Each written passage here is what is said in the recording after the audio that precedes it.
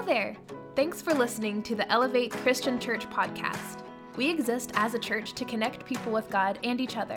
Today's message comes to us from our lead minister and preacher, Kevin Barton. We hope this inspires you, grows you, and challenges you in your faith and your walk with Jesus. Enjoy!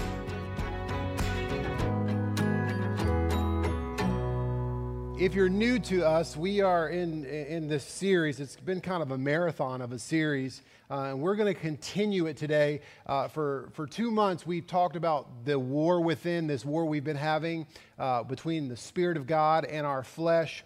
And a couple of weeks ago, we made the transition, and we're talking about the war that we have outside of ourselves, the war that we have with the devil and all of his minions. And so we've been just scratching the surface as we've been getting into the armor of God, the equipment, if you would, that we need to fight against the devil and his schemes, these virtues that we need to fight against the devil. And so as way of introduction, I was reading about a story of a guy who went to Great Britain in the late 1800s.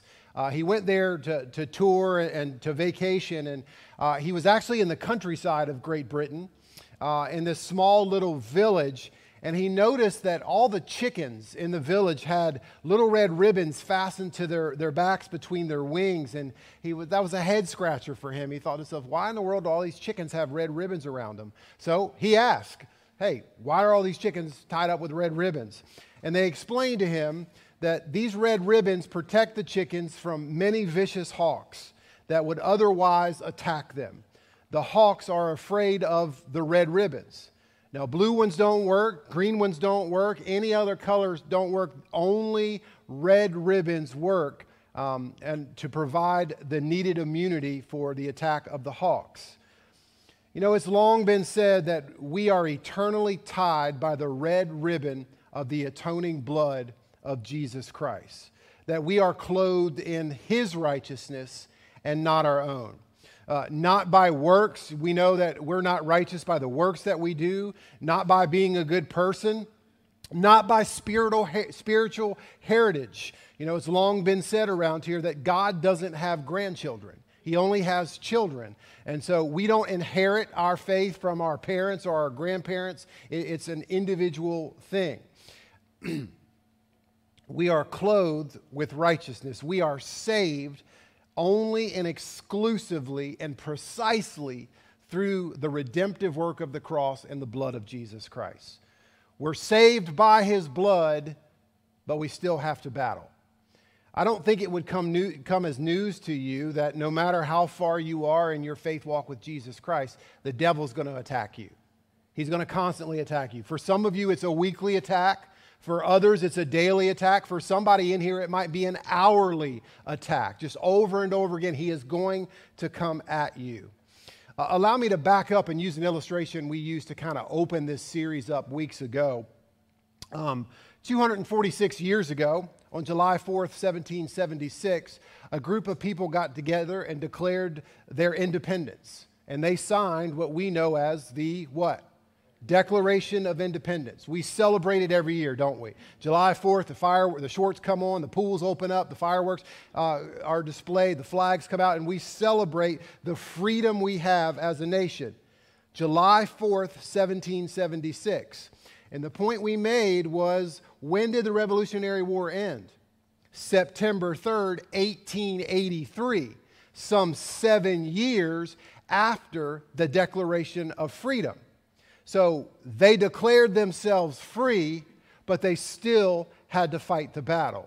Listen, we have gone over this ad nauseum. You are free in Jesus Christ. Your sins are paid for. They are covered. Paul said, there is therefore now no condemnation to those of you who are in Christ Jesus. Your sins are paid for. You are saved, but you still got to fight this battle. And it is a daily battle. We're free by the blood of Christ, but the devil's still going to attack. He's still going to accuse. He's still going to scheme, steal, lie, kill, and destroy everything that you hold dear.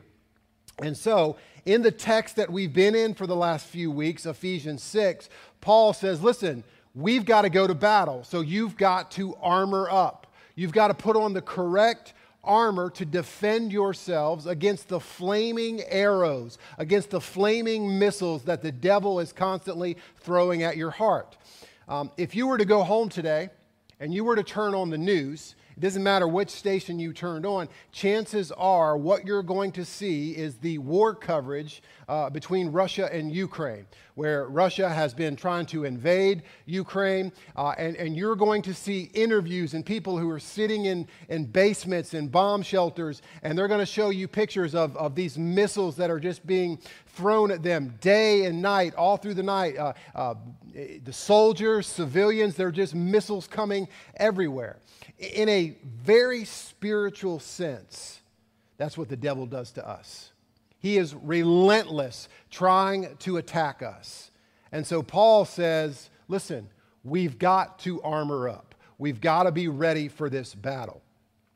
Just by way of remembering last week, here's what we said. Where was Paul when he wrote the book of Ephesians? He was in jail. He was in prison. And not only was he in prison, but he had a Praetorian Roman elite soldier that was responsible to be with him at all times. And so in Ephesians 6, the kind of the picture we painted as Paul is closing this letter out and encouraging the church in Ephesus to fight this battle, you can kind of envision him looking at this soldier and going through his armor and making these analogies.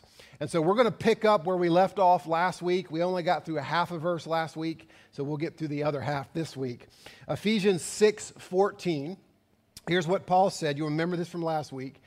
He says, "Stand therefore, having fastened on the belt of truth." And just by way of review, here's what we said. None of this matters if we don't stand in the truth of God. Like if we don't encircle ourselves under God's truth, in God's truth, then this other armor doesn't matter. Like, why are we here if there is no truth in the Lord? And so all of this centers around standing in God's truth.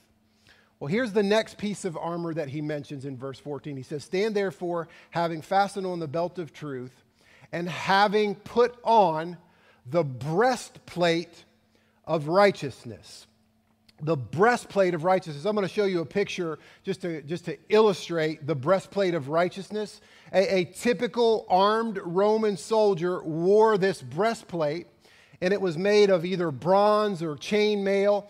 It covered the vital organs, namely the heart. When you study Greco-Roman history, the heart was considered the most vital organ. It was considered to be the center of what a person or who a person was. And so the purpose for the breastplate was to protect the heart.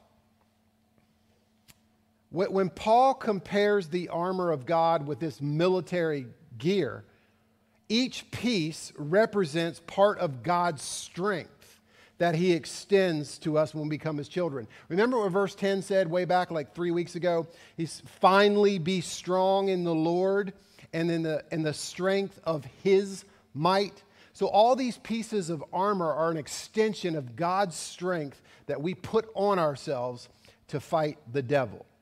And the breastplate of righteousness, which we'll talk about a little bit today, refers to the righteousness purchased for us by Jesus at the cross. So I want you to think about this. Upon your salvation, when you gave your life to the Lord, when the blood of Jesus cleansed you from your sins and the Holy Spirit rushed into your heart, at salvation, a breastplate, an armored breastplate was issued to each repentant sinner. And it's specifically designed by God to protect our hearts from evil and from deception. The devil is always scheming, man. He's scheming to deceive us and to use evil against our hearts. And so with that in mind, I've got just two teaching points today in relation to the breastplate. And again, let me remind you again before we get into this, the breastplate was designed to protect your heart. All right, and so with that in mind, we're going to talk about, well, how do we protect our heart from these lies and these accusations that the devil, you're no good, God's never going to love you, you're never going to be forgiven, if people knew what you did around here, right? How do we protect ourselves? Well, we protect our hearts with the breastplate of righteousness. So let me give you 2 quick teaching points. Number 1 is this, and some of you who are type A, need to hear this. Some of you who feel like you've got it all together and you're better than the rest of us and your walk with the Lord, you need to hear this. Here's point number 1. Your righteousness will not protect your heart. Let me say that again because I want to be crystal clear. Your righteousness will not protect, will not shield your heart. The breastplate of righteousness is not referring to our own righteous acts, our own good deeds, our own good behavior. Like, hey, I helped an old lady across the street today. I'm good for today. I'm all armored up. No, our righteousness, it doesn't protect our heart. Here's why. Because we're all unrighteous. We are all flawed. We are all sinners. We are all jacked up. Man, we are torn. When Paul instructs us to put on this plate to protect our hearts, he's not referring to our own good deeds. Our righteousness is worthless. It cannot protect our hearts. The prophet Isaiah vividly reminds us of this in Isaiah 64:6. Listen to what he says. Very familiar passage of Scripture to some of you. He says, "We have all become like one who is unclean, and all our righteous deeds are like a polluted garment." Now, those of you who use different translations, you're going to read, "Our righteousness is like filthy rags." So imagine we were under attack here in America, and for whatever reason, we didn't have any guns. And we were like in the Greco-Roman world where you had to use swords, spears, and arrows. And so news got out that we were under attack, and somebody, the president or whoever, got on the news and said, "Listen, armor up, get ready, because there's an enemy coming with swords and spears. You need to put your armor on." Okay, and so you have this armor, but rather than strap on this breastplate of righteousness, you go to your kitchen sink and you get that dirty rag. You know the one I'm talking about, like the rag that has been in the sink for weeks maybe, and it's starting to smell. And you think, well, I need to really wash this rag, but let me do the dishes one more time. All right, that rancid, putrid rag. You go get that rag. You go to the bathroom and get all your dirty washcloths. You go to the garage and you get all your oil rags, okay, and then you sew them together and make a shirt, and you put it on to cover your heart, and you say, all right, I'm ready to go to war. I've got my breastplate of righteousness. I'm ready. What's going to happen the first time an arrow is flung at your heart? You're going to die, right? Those rags are not going to do anything to help your heart. Now, here's what's interesting, and I don't mean to be graphic. I just want to preach truth to you. When you get into the Hebrew language, when you study this passage of Isaiah 64:6, the term for polluted garments or filthy rags, it's a very strong Hebrew word. The word for polluted garments is from the Hebrew word idia, which literally means the bodily fluids from a woman's menstrual cycle. They didn't have, those types of products back then. They used rags. And Isaiah is saying, listen, when you try to cover yourself, when you try to defend yourself with your own righteousness, it's like putting on those filthy rags. That's what our righteousness is. Our righteous acts are dirty and soiled by sin and death. It's not sufficient to protect our hearts. Now, here's why I know this. I know this by you honestly answering this question to yourself. And the question is this: who has let you down in your life the most? Who has let you down the most in your life? If you're honest with your answer, the answer is going to be you have. Nobody has let you down more than you. Nobody has broken promises more than you. Nobody has shattered your heart to pieces more than you. We do it to ourselves over and over and over again, right? So we say things like, all right, I'm not going to behave like this anymore. I finally get it. I'm going to do right. And I make a promise to myself. And then the very next day, what happens? You're out misbehaving, aren't you? Broken promises. Or we say, I'm not going to drink anymore. I'm not going to pick this bottle up anymore. It has ruined my life. I'm making this promise to myself. And the next day you pick up the bottle. Or we say, I'm not going to date her anymore. Like, this is a dysfunctional relationship. I'm miserable. I'm not going to fall back into this trap. And the next day you're right back in that dysfunctional relationship. You say, I'm not going to act like this anymore. And then we act exactly the opposite way that we promised ourselves, and we let ourselves down over and over and over again, right? So our walk in this life is really paved with shattered promises that we've broken to ourselves over and over again, because our righteousness is flawed. It is insufficient. Our righteous acts are not an armor that protects. It's a bunch of dirty rags that pollute. You don't have to look very far in the biblical narrative to see this play out. You can find it in the very first book of the Bible, Genesis chapter 3. Genesis chapter 3 records for us the story of the fall of mankind. So, ladies, when you're struggling to give birth and it's very painful, or when we're out and we're trying to grow things and we're sweating and we're getting stung by bees and we're getting thorns and thistles out of the way, and oh, by the way, when you realize that you are going to die, all of that is a result of what happened in Genesis chapter 3. And so you know the story. Many of you know it well. I'll give you the Cliff Notes. Adam and Eve are in the Garden of Eden. They're in this beautiful rhythmic relationship with God. And God says, listen, you've got free range here. You're in paradise. Here's the only thing I don't want you to do. You see that tree over there? Don't touch it. Don't eat of that tree. Now, let me just push the pause button, because I know a lot of people get frustrated with God. And they say, why did he put that tree in there? Like, it seems like this is entrapment. Like God is telling a kid, here's a jar of cookies, don't touch the cookies, right? But listen, God did that because love's not love unless there's a choice involved. And if there wasn't a choice to love God, he just created you and made you obey, and you weren't tempted, that wouldn't be love. And so God says, listen, don't eat of this tree. Well, we know what happens, right? They're tempted by the devil, by the serpent. They ate of the tree. Immediately their eyes were open, and then they heard God walking in the garden. Think about what a cool relationship Adam and Eve had with God. Like in the evening, God would come to them and walk with them and talk to them. Okay, but only this time they hear God, and what do? Man, they jump in the blackberry bushes. They are hiding, right? Or in the fig bushes, They are hiding because they're ashamed. And they take these leaves and they start to cover themselves up.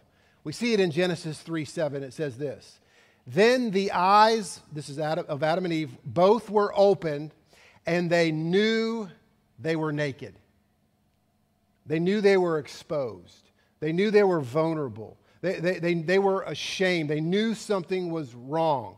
One of the things I used to love, when our kids were really little, and those of you who are parents, you probably experienced this. When your kids are 2-3 years old, you give them a bath, right? And then you get them out of the tub and you dry them off. And a lot of times, what they do, they just go running through the house buck naked, right? Woo!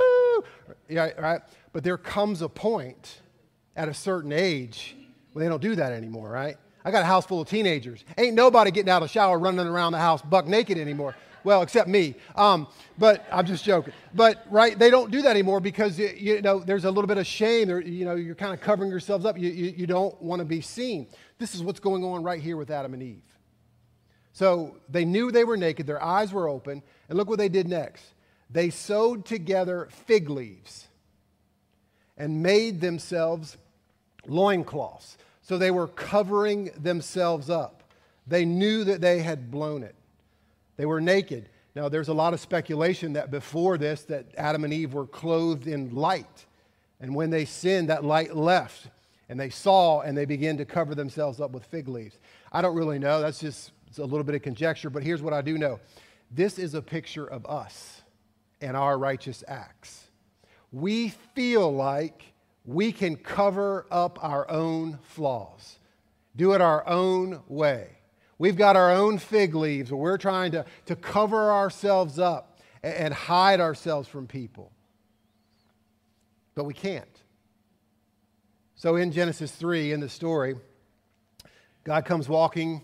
They find out they're naked. They make these little fig leaf loincloths.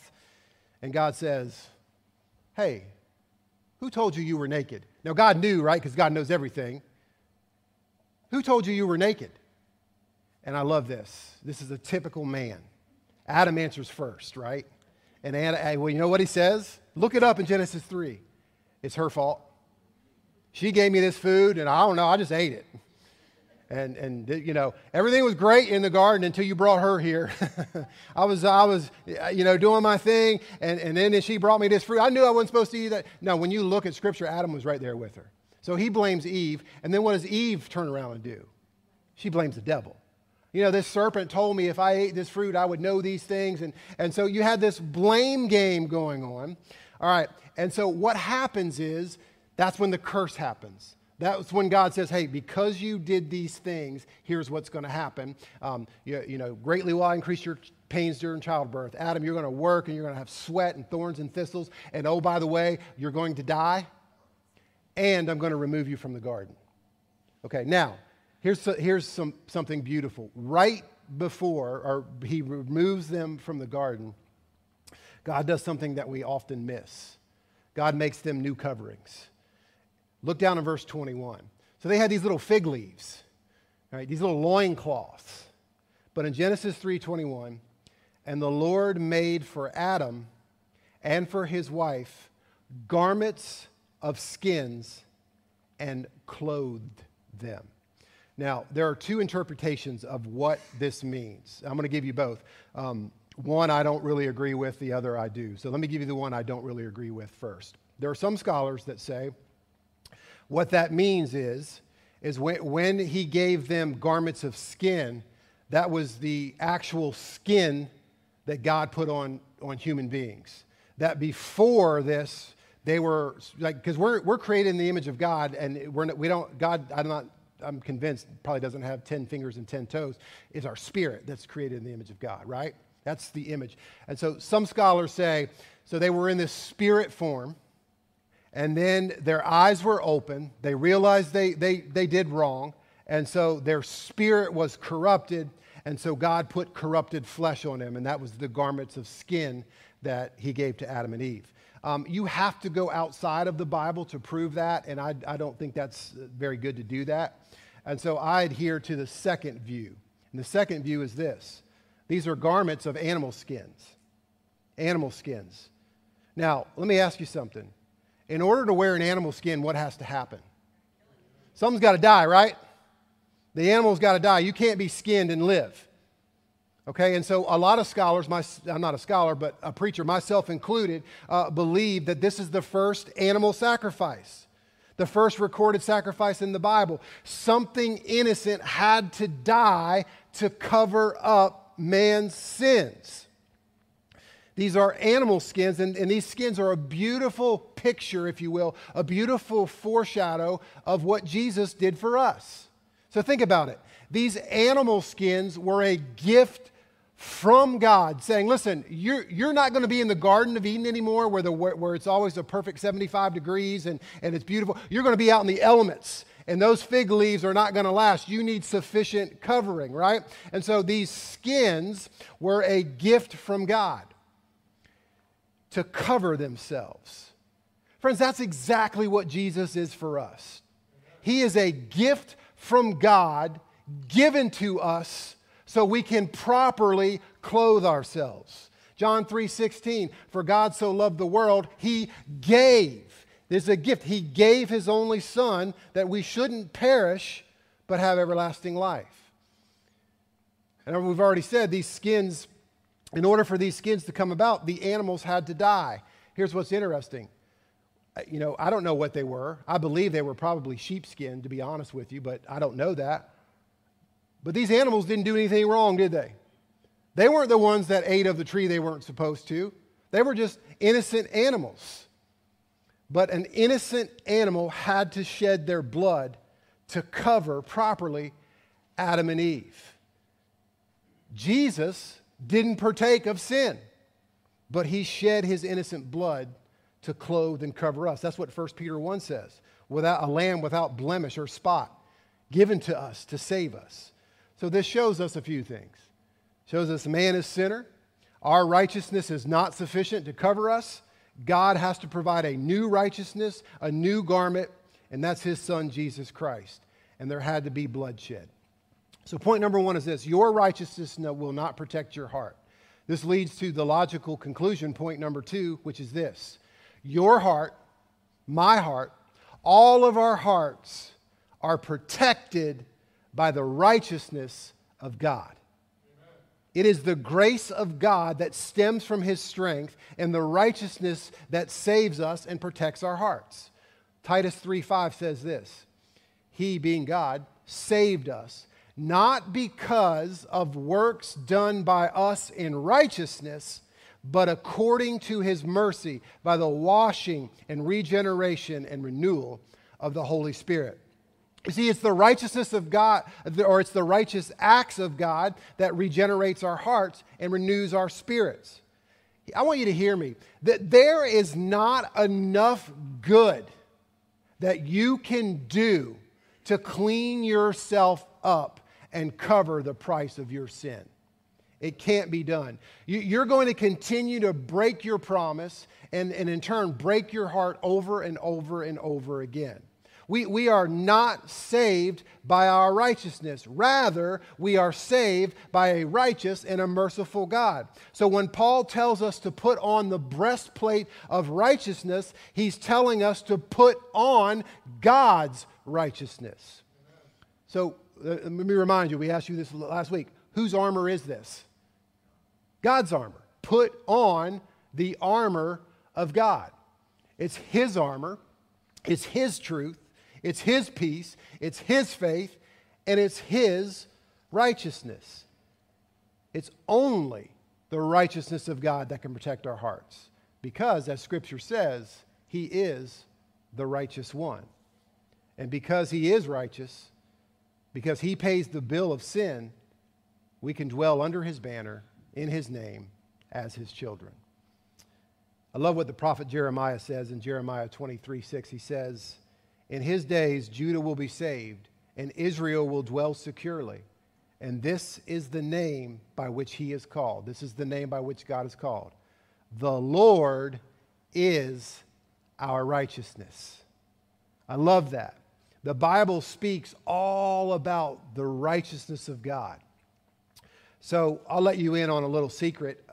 My sermon notes are due by Thursday evening. Before our worship team. I'm supposed to get all my notes in, but a lot of times the Holy Spirit's not done talking to me Thursday evening, so I have a bunch of added text that's not going to come up on the screen. So I'm old, I'm 51, so I'll encourage you to do what we used to do in the old days. We would open our Bibles and just, you hear pages flipping, or get on your phone, but I'm going to rattle these off quick. And what I want you to see is just this overarching theme of the righteousness of God is what saves us. The righteousness of God is what protects us. It's nothing that we do. 2 Corinthians 5:21, for our sake he made him to be sin who knew no sin, so that in him we might become the righteousness of God.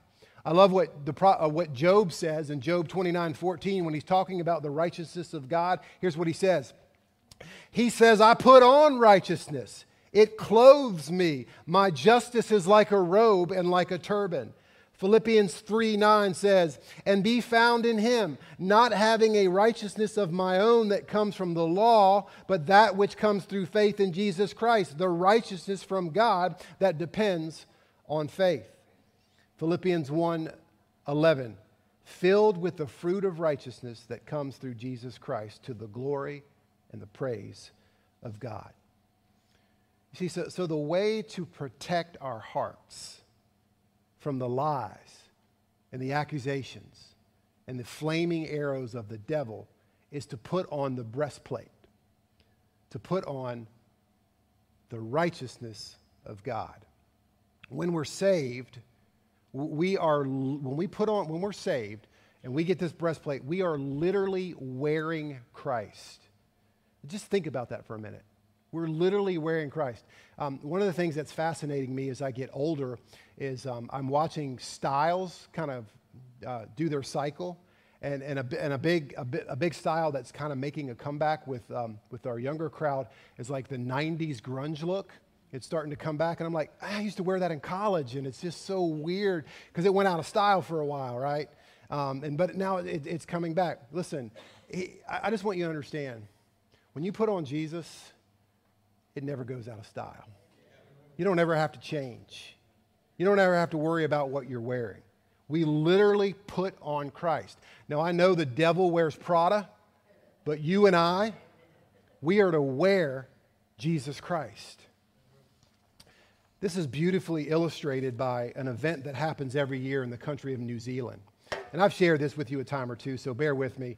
But in the country of New Zealand is known for their sheep industry. And so every year during the yearly lambing season, you have thousands and thousands of lambs being born. But here's what happens. A lot of these lambs are born and they're dead, okay? And so you've got all these mama sheep that don't, their baby died. But then you also have a lot of lambs whose moms die by giving birth. And so you've got these orphaned lambs, and then you've got these mothers that have lost, their little lambs. All right, and so the idea is to take an orphan lamb and put it together with a mother sheep that just lost its sheep. Now that sounds good on paper, but it's incredibly hard to do. And so here's how they have to do it. This is as old as shepherding itself. They would take the dead lamb and they would skin it. And they would drape the skin over the dead lamb. And then they would take that lamb to the mother who lost that lamb, right? Because the mother won't accept it unless she smells her own scent, her own lamb. And so you drape this skin over, you present the lamb to the mom, it smells it, begins to nurse it, and then it accepts that orphan lamb as its own. I love that illustration because lambing season in New Zealand reminds us of what Jesus did for us on the cross. When John wrote in both Revelation 7:14 and Revelation 12:11 that we are saved by the blood of the Lamb, I think that's what he's talking about. We are wearing the scent of Christ.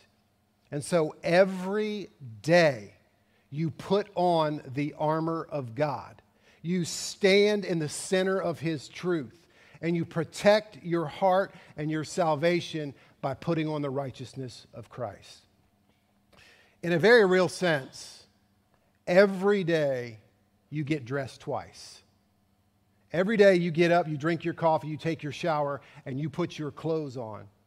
But every day when you wake up and you take your shower and you put your clothes on, we are also to put on the armor of God. We are also to put on Christ, to clothe ourselves with him. Romans 13:14 says this, rather, clothe yourselves with the Lord Jesus Christ, and do not think about how to gratify the desires of the flesh. We hope you enjoyed listening to our podcast today. If you'd like to learn more about Elevate or partner with us in what God is doing here, check out our website at elevatecc.com. Until next time, God bless you, and thanks again.